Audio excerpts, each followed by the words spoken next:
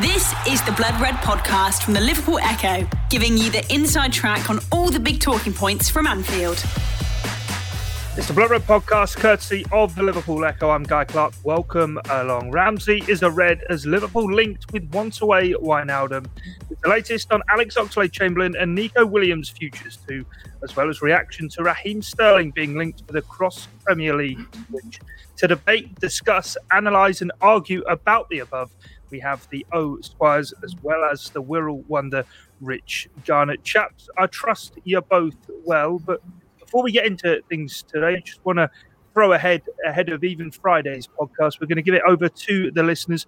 So if they want to get in touch for an off-season summer Q&A special, do get in touch with us via our email, bloodred@reachplc.com, for any questions you may well have for us or any special feedback you want to give to Theo Squires. We're always more than happy to oblige. Can't wait.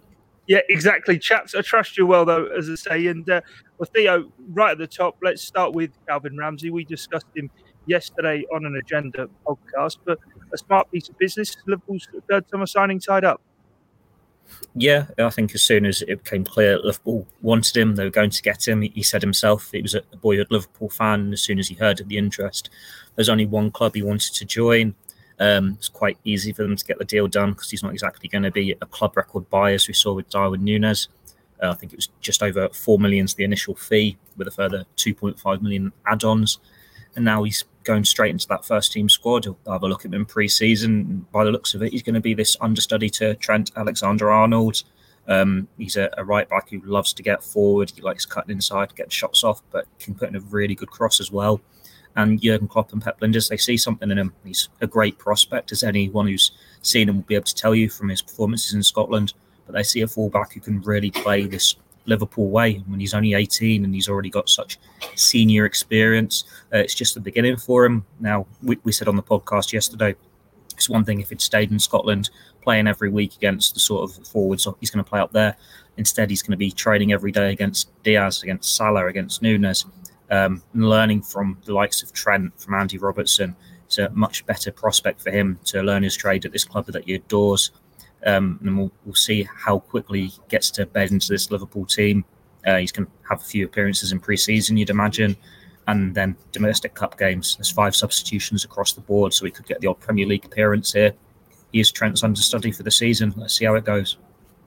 Rich, what's your take on it? It feels as though, even though we're 20th of June today, as we sit here, that Liverpool's summer business looks all but done. And again, another, I suppose, clinic in how to build and evolve a squad put on this time by Julian Ward.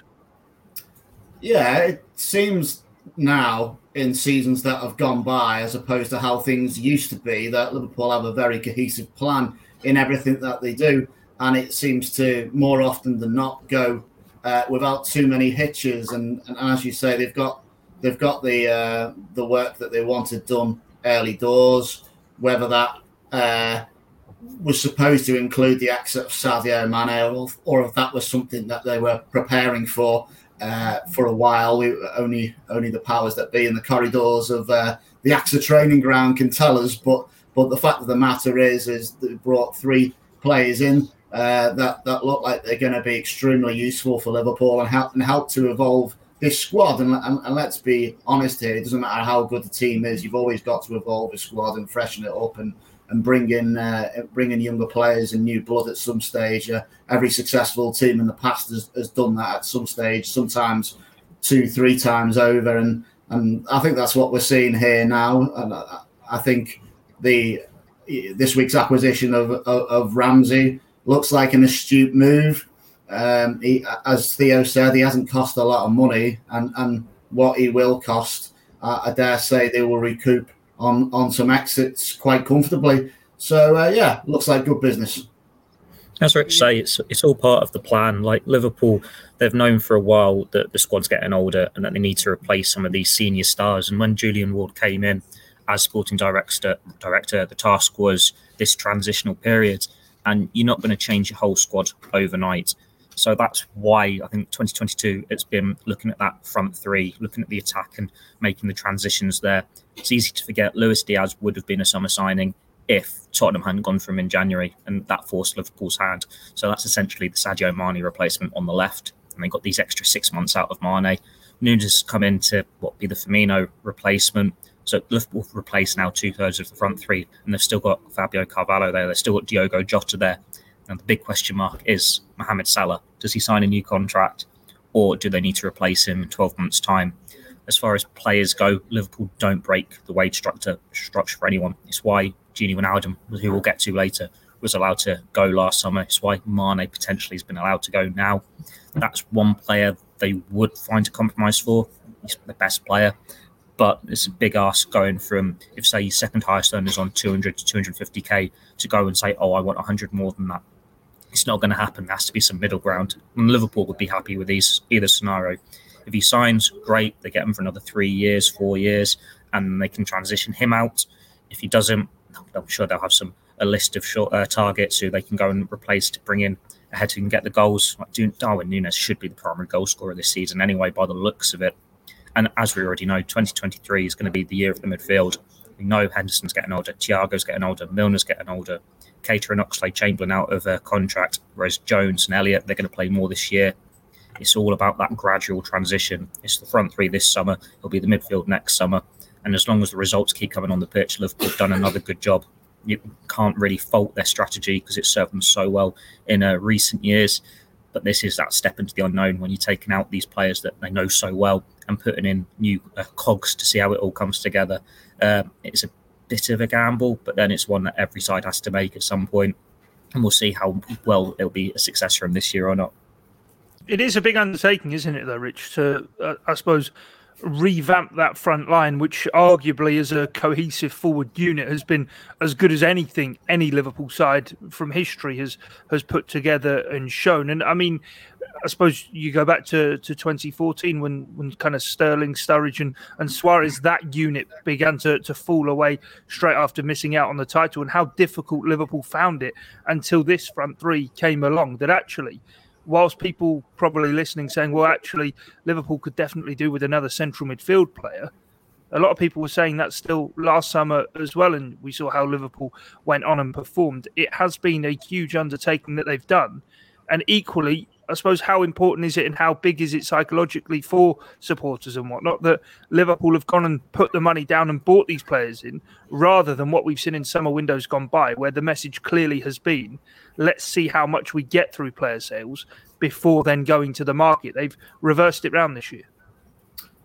Yeah, I think with Mane going, it was pretty important to bring in some sort of big name, or I want to stop short of saying established star, because obviously Darwin Núñez only really had one prolific season, hasn't he? So you couldn't categorise him like that. But what you are looking at there is obviously a clear talent who's demonstrated he's got an ability to score goals at a reasonably good level, and obviously he plays for Uruguay as well, and expectation will be high on him to come in and try and fill that role of Mane, even if, as Theo said, Luis Diaz was probably the Mane replacement actually, and you ended up with the pair of them both in that side. But I think there's plenty of logic behind the idea of not revolutionising the front three and the midfield at the same time. And sometimes I think you've just got to take a step back, haven't you, and have a look at that and then think about it, because you think, oh, these players are getting old, we need to replace these. Henderson's cracking on, Milner last year of his probably won't get another contract after his next one. It would be easy to start doing major re-engineering work, whereas the way I'm sure Klopp and his team probably look at it is, we know we've got a great side. We've competed on four fronts right to the very end this season to show how good this team is as it is. We're not going to just pick it apart in one go and do it gradually and bring in players that fall into Klopp's philosophy and go from there. And he's done that. He started with the front three, a front three that at one point seemed basically unbreakable.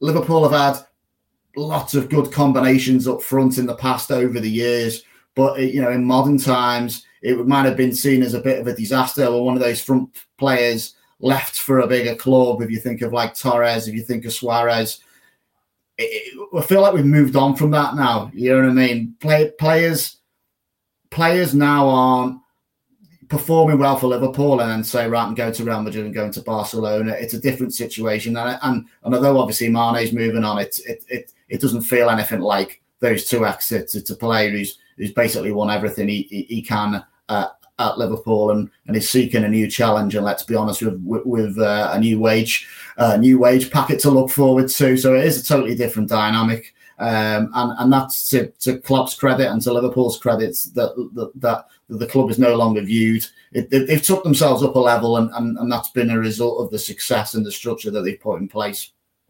So I think the moves up front are it's sad that, you know, obviously that trio is coming to an end, but they are necessary moves, and supporters should be excited about Nunes coming in and seeing how he links up with Diaz as well. It's going to be very interesting this season. The Blood Red Podcast from the Liverpool Echo. So, Theo, Darwin Nunes comes in as a potentially club record signing. Then there's two youngsters in Calvin Ramsey and Fabio Carvalho also coming into the squad. Does it signify to you then that rather than maybe try and push on and maybe not quite get the stellar signing that they want for that midfield, Liverpool are happy to kind of keep their powder dry in terms of that midfield option for next year, with the indication therefore, I suppose, inferred that Liverpool will go big at midfield, whether it's an overhaul or a one-off person they go big on for next summer? I think I've said before, it makes sense for him to hold fire on the midfield if the right player wasn't available now. And I've been doing it for Q&A on the website today. I know other fans are saying, well, why does it have to be, say, Jude Bellingham, for example? Why can't they just go for someone now? Well, the 8 options they had last year are still at the club. The 8 options nearly got them a quadruple. And it's one where, well, Henderson's just turned 32. You've got another year out of him comfortably. Thiago's a year younger, so you've got another year out of him comfortably. Fabinho's part of this midfield for another 5-6 years, and he's already one of the best holding midfielders in the world. Milner, he's that stopgap, isn't he? You've got an extra year out of him. He can be that option in reserve who showed how well he can perform in the last weeks of last season. And then when he goes, well, you got the replacement there for the numbers. You still got just on Milner, do you think that maybe they were, I wouldn't want to say surprised given we know the length of the career he's had, but it felt as though the indication early part of the season maybe was this season the one that's just gone, would have been Milner's last year. And actually how well he performed at the back end of the year, he warranted another year's extension, and that therefore pushes the issue maybe another year down the track before they can then really concentrate fully on that midfield. I think that certainly helped. I think it was after the defeat to Leicester at the end of December. I can't remember if he started that game or not, but I remember talking to some of the journalists when we were leaving after that defeat. And it's like, oh, Milner's legs are gone. Like, he can't get another year here. And then he just finished the season so well. And it's not as though he was just in one position either, whether he was in the number 8 or he was a number 6, which he did at Southampton. Then he went right back. He's still delivering in all these 3 roles.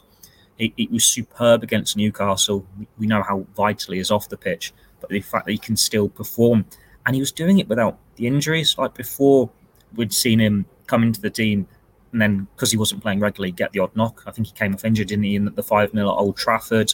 But he's still got a lot to offer. And the fact that he could finish the season so strongly probably did settle nerves a little bit, because he's a player that you can always rely on. And then you go through the rest of the midfield options. We know Elliott and Jones, they're surely playing more this year. Like if Elliott hadn't got that ankle injury, he might be first choice in this Liverpool midfield already. But they had to go with what they had for that second half of the season, quite rightly. And Jones, we know there's a player in there. There's this potential. You're just waiting for him to unlock it and be more consistent. It's one of the reasons, those two is one of the reasons why Klopp signed a new contract. They've got the 5 substitutions this year, so they're going to play more. They're going to start more. And that's that transition there. And I've not even mentioned Keita, Oxlade-Chamberlain. Well, they're under contract for another year, even if Keita doesn't agree one. So you still got those 8 options. You don't need to throw in a big money signing just to sacrifice someone lower down if the right player isn't available now. Now, you're going to have to say the Monaco guy for me again, because you know I can't say it. Tchouaméni, yeah. Well, he's Real Madrid now. Real Madrid now.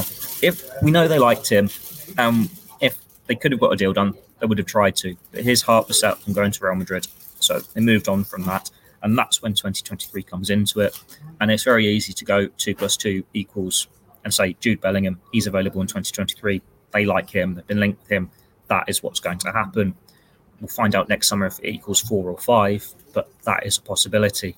But yeah, when you're to upheave the front three, it doesn't make sense to then go and do the midfield in the same summer when it is all about this gradual transition for the next generation of Liverpool.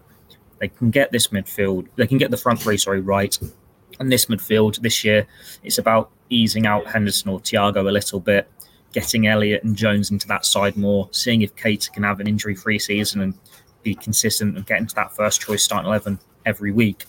And then you look at whether you need 1 midfielder or 2 midfielders, maybe even 3 next year. Things change, but it's not something that Liverpool desperately had to now when the options they had caught them within 90 minutes, 2 games of a quadruple. Yeah, and let's wait and see what Fabio Carvalho does as well. He may well be a midfield addition as well. But Rich, for you, is it enough, or would you still like to see? I mean, from what we're hearing and understanding, it's Liverpool's transfer business done. What is there? 6 weeks left of the transfer window. Would you still hope, and in the back of your mind, are you still praying that maybe there is a chance a midfielder arrives, or are you happy with what Liverpool have got? Well, when it became clear that Calvin Ramsey was probably going to be Liverpool's final signer of this window, at that point, just at that initial point, the initial reaction was one of a bit of surprise, and I don't know if disappointment's the right word, but I suppose this is like a subconscious thing where once your fix of football is brought to a halt by the end of a season, it's what are you looking forward to next? And of course, until you start seeing a ball kicked again, it's new signings and the excitement that brings. And I think all those sort of emotions are linked to that, because the longer I've had to digest it, the more acceptance I have of the situation, that actually the business that they've done so far probably is sufficient. I suppose the only thing that would change that is if some sort of midfield option became available, that the manager thinks, yeah, actually, I do want to take a punt on that, and we got a little bit of money here we can use to bring that person in. But as we know, Bellingham is, I think he's out of reach this summer. So if he's really hell bent on bringing him in, then as he's shown with some other players in the past, he will be prepared to bide his time and see if he can get them further down the line with what we've just talked about.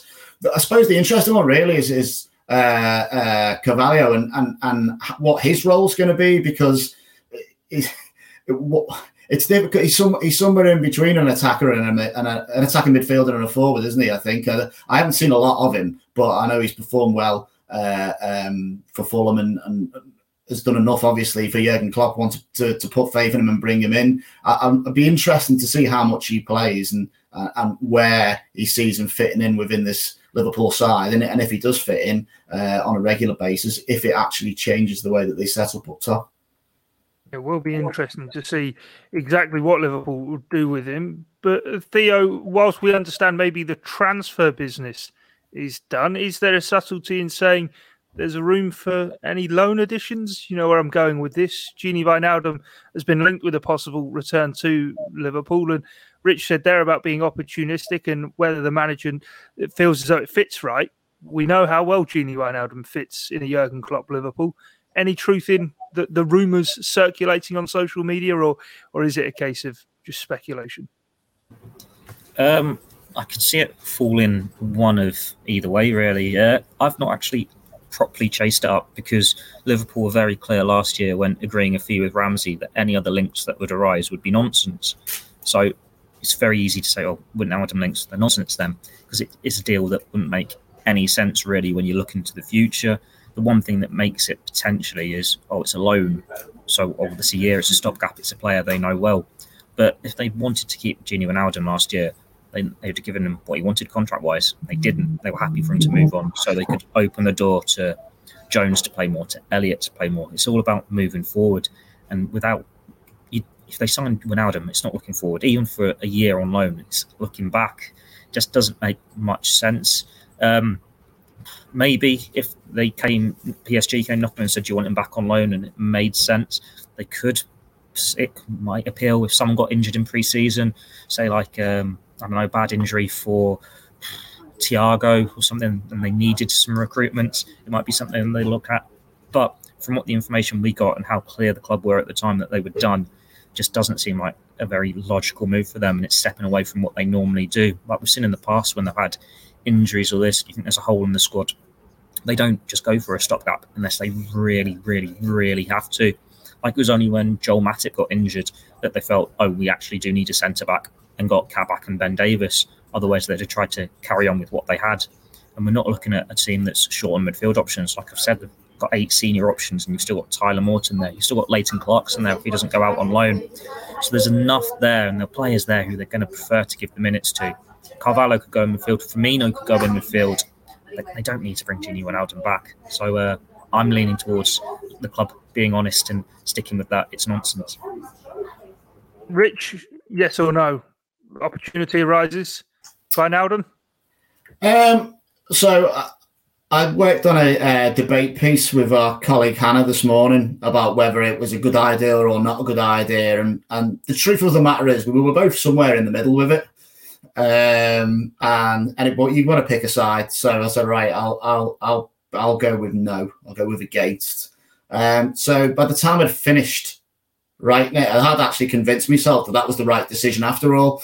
After probably leaning a little bit the other way, and it does sort of harp back to what I was saying before, and that sort of emotional attachment and what you remember Gini Wijnaldum for, and you know, I'm not saying through looking at it through rose-tinted glasses, but he's obviously a great player, and we've seen exactly what he's capable of. He's also a big game player, which is something that may have stood Liverpool in good stead in one of the 3 finals they played in not so long ago, and which we don't need to be reminded didn't score a goal in.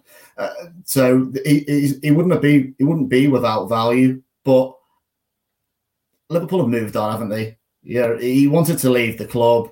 Another player he wanted more money, I would suspect, and it's not Liverpool's fault that it hasn't worked out at PSG, is it?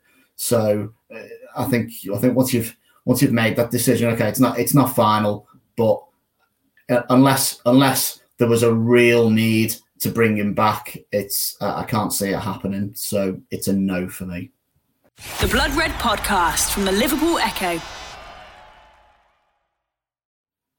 Looking forward then, Theo, let's discuss those midfield options and what Liverpool do have. Of course, there's been a lot of talk about which players could well be for sale this summer, but a piece you've written for the Liverpool Echo website suggests that maybe not quite as it appeared at the beginning of the summer. We know the club may be more open to keeping Nat Phillips around at the club, whether that is a loan move this summer, but keep him permanently on the books. But now Nico Williams and Alex Oxlade-Chamberlain, their futures kind of becoming more clear over the course of the weekend. And no, I'm not talking about Alex Oxlade-Chamberlain getting engaged and sorting out his personal life. Strictly professional. Where do he and Nico Williams now stand? I think it was quite telling that Calvin Ramsey signs and then the wording for Nico Williams becomes a bit more cemented. That I know in the past they've been said they're happy to keep him, and I imagine they wouldn't have any problems with keeping him if the right move didn't come for him. But they're loyal to their players, and they know Nico Williams isn't going to start games for him, and they've essentially just signed his replacement. So it does feel like his Liverpool career is coming to an end. He's not available on loan. It would be a permanent exit, but I'm not completely ruling it out, because say 6 weeks time, you're at the end of August, a deal hasn't happened at the right fee. You still want him to go and play to protect his value, and so he can make sure he gets his place in the World Cup squad for Wales. So it would be a last resort, as it was in January for him and Nat Phillips. But as it stands, Liverpool expect to sell him, and they're sticking to that 15 million asking price. I'll do a little bit on Nat Phillips as well. I think his future ties into contract renewals, if I'm honest. It sounds like now Liverpool got their incoming business done. The focus is the outgoings. And then when the players report back for pre-season, they'll look at the contract renewals.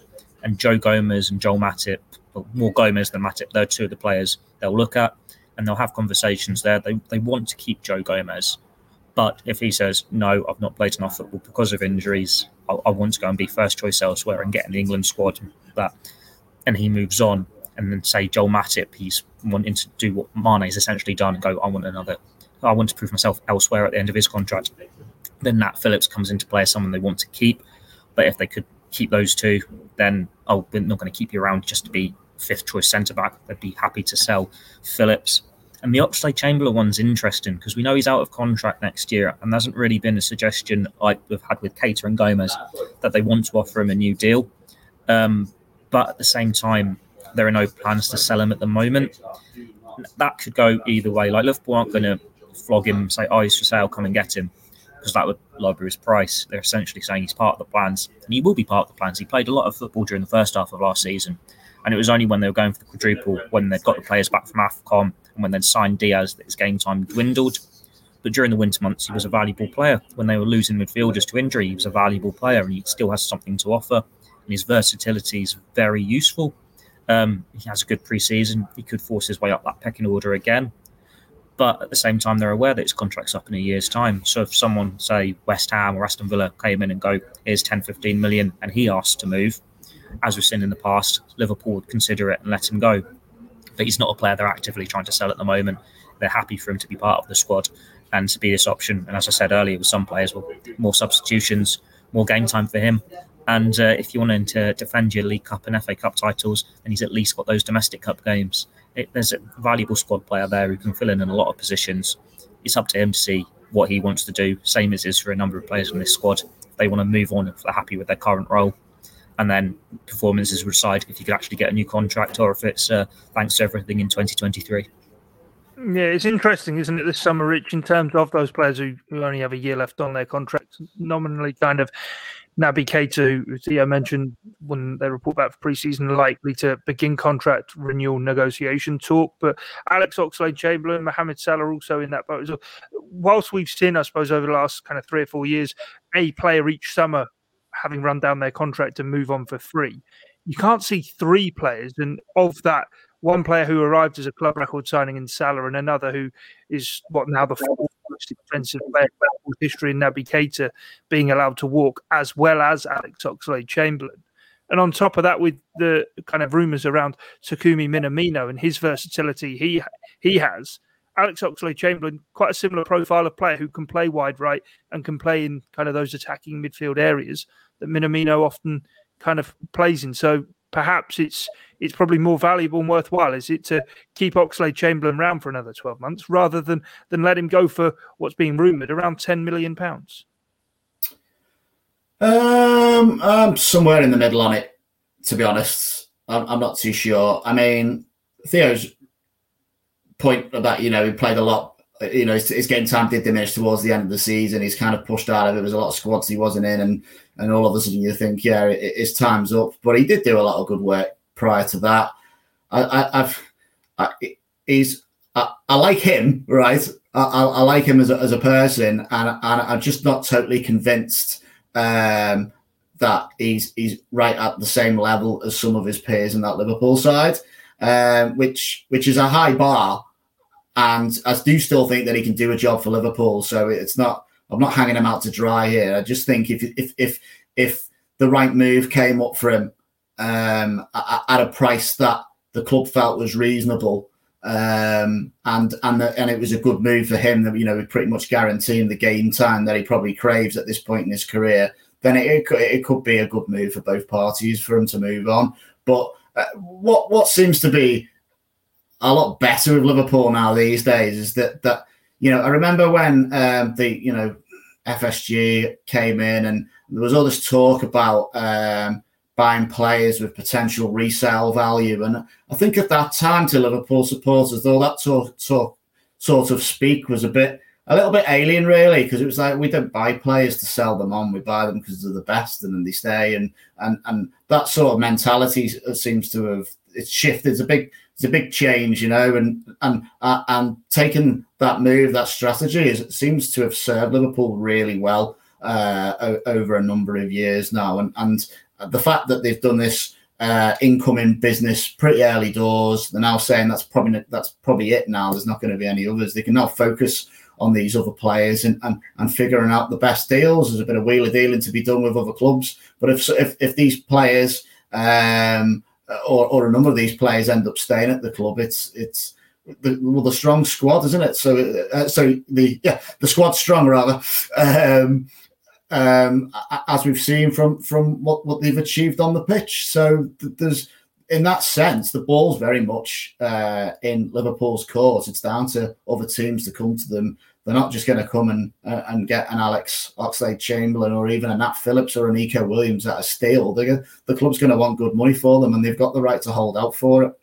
And I think they will do. I think Nico Williams will get a new club, and Liverpool will get a very good fee for a Welsh international. Well, that's what Liverpool have been great at, Theo, isn't it? Is extracting maximum value. But for me, I don't quite see too much logic in selling a 29-year-old player who arrived for, £35 million for what's been spoken about between 10 and 15 million, as you say there, as a player who, before we were talking about midfield options and next year's maybe the chance to go and really regenerate it, when you've got a 29-year-old former England international there who, to me, is the ideal bridge between the youngsters of Elliott, Jones, Carvalho, to those more experienced players such as Milner, Henderson and Thiago. He can play in a multitude of different roles. And to me, is it worth cashing in, albeit a loss that Liverpool are going to see on the balance sheet for Alex Oxlade-Chamberlain, rather than just say, you know what, for another year, it is worth having you around before we finally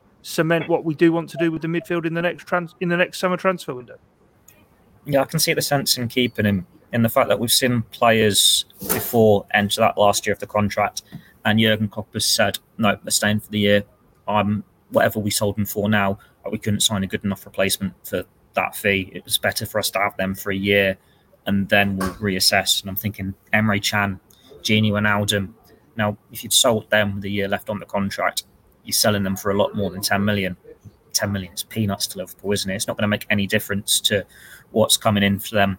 And my information is that if they really wanted to, they don't have to sell anyone else. Now, like Mane's gone or he's going, they're financially secure enough to have the squad exactly as it is now. But they are going to be a bit more respectful to players and their situations, so that we could see these players go on. But they're not having their hands forced here. They could keep them. With Oxlade-Chamberlain, it's like, well, what good is that 10 million going to do when you're not going to sign a replacement for that? You just have him for the year. He can play as an option down the middle up front. He can play on either flank. He can be in centre and midfield. If they get really, really, really desperate, he's a backup right back. He fits in so many positions, and he's obviously a good player to have in the squad. And as another afterthought to fuel the Bellingham speculation, one reason they wanting to refresh this midfield in 2023 and beyond is not only the fact that the midfield's getting older, it's that they're beginning to lose out on the homegrown numbers. Like we've seen in the last few years, granted they've got players coming through the academy who aren't old enough to be registered yet, but they've not been able to name the full 25-man squad in the Champions League or the Premier League because they don't have enough club-trained or homegrown players. If you're losing Oxlade-Chamberlain and Milner, that's two of them gone. Now, it's easier for them to have Oxlade-Chamberlain as a year to tick that box, and then Jones, Elliott, they're a year older to fill in that, and you can see what else is coming through the academy. And you may be targeting Jude Bellingham, or if Salah goes, you're targeting Jared Bowen.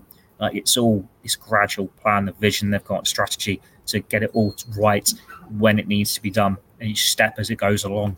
So yeah, what you'd get for Oxlade-Chamberlain is probably more beneficial for Liverpool to keep him on the books. But having said all that, if he knocks on the manager's door and says, I've had enough, I want to go, so-and-so are offering me this, please can you sanction it? They're not going to stand in his way. Right, final topic to get into for this edition of the Blood Red podcast then is Raheem Sterling, Rich, who it looks to all intents and purposes as though Man City will be quite happy to see him go. Chelsea over the weekend decided to appear to be in pole position to go for him. And it kind of begs the question from a few people whether or not there should be any interest from Liverpool. It feels as though the forward line is completely set, or equally, I suppose at the end of the day, how Liverpool have moved beyond where Raheem Sterling is. He, of course, was a player who was quite happy to get out of the door early on in his career, feeling as though Liverpool couldn't match his ambitions. Yet here he is now. hitting what you would say are prime years of his career. And I suppose if he goes anywhere from Manchester City, he's likely to probably only fall below the line that Liverpool are at. Yeah, and that's tough, isn't it, really? I think it's, in some respects, a similar situation to Wijnaldum. And when I say that, it's more in probably in terms of the financial aspect. But Raheem Sterling left Liverpool under a bit of a cloud. I do think that's water under the bridge now. You know what I mean? It feels like it was a long time ago now, and obviously he's gone on and had success with Manchester City. But once a club's decided that a player can be dispensed with, the loyalty is not there, is it? So it's a two-way street, really, and that is the sort of brutal nature of football. I certainly don't see any scenario where Sterling would return to Liverpool. It just doesn't feel right to me, that.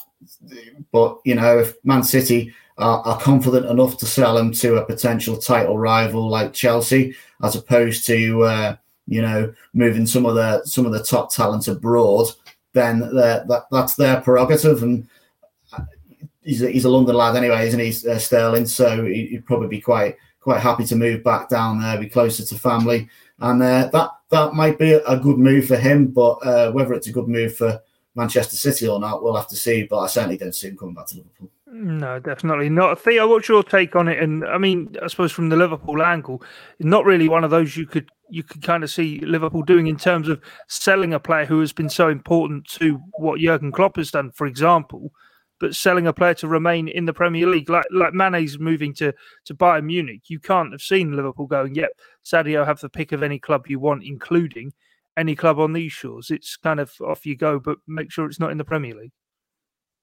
And I suppose if you listen to what you hear from Salah's agent, he wants to stay in the Premier League and he'd join one of these rivals next year. We'll see. With Sterling, I flutter from one way to the other. Like, in the back of my head, part of me wouldn't mind him coming back, but then Liverpool don't really need him. Like, he's been a great servant for Man City, and as Rich says, it was so long ago now.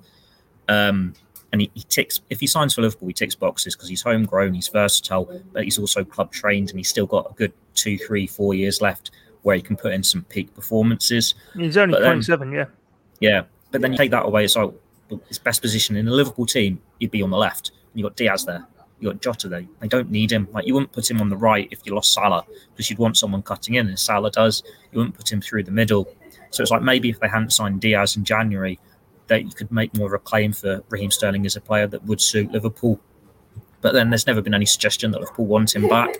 I know his agent, or his former agent, said once Klopp was appointed, if Klopp had been appointed in the summer, we'd have probably stayed at Liverpool. Well, that's your fault, Raheem.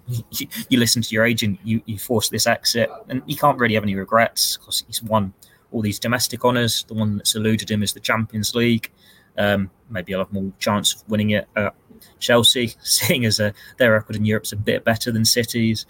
But then he's been linked with like Real Madrid and stuff in the past. I'm not sure why favour Chelsea apart from the fact that it's in London. But if you're going to go to a Premier League rival and Liverpool don't want you, it is the best next thing. The only other Liverpool angle in on it is it shows how far things have changed in these past 7 years, that there wasn't any Liverpool windfall coming now. Like, part of that's because he signed a contract extension with City in 2018. So if there'd been a sell-on clause, that's expired as a result of the original contract not being valid anymore and him being on a second one. But it definitely feels Raheem Sterling's departure from Liverpool was one of the cogs for the start of this generation, as Klopp turned him from doubters to believers and all this. And then we're in this next chapter now where, right, we've won everything once, now let's go and win it 2, 3, 4 times and build this next great team. You'd be very surprised if they went knocking on Raheem Sterling's door and asked him to be part of that. Yeah, you certainly would. Well, that is it from us for this edition of the Blood Red podcast. Do remember, Friday's episode will be a Q&A special, so get in touch with us by emailing bloodred@reachplc.com, or if you want to send any fan mail Theo Squire's way, that is the best place to do exactly that. But from myself, Guy Clark, Rich Garner and Theo Squires, thanks for your time and your company here on the Blood Red podcast. It's bye for now. You've been listening to the Blood Red podcast from the Liverpool Echo.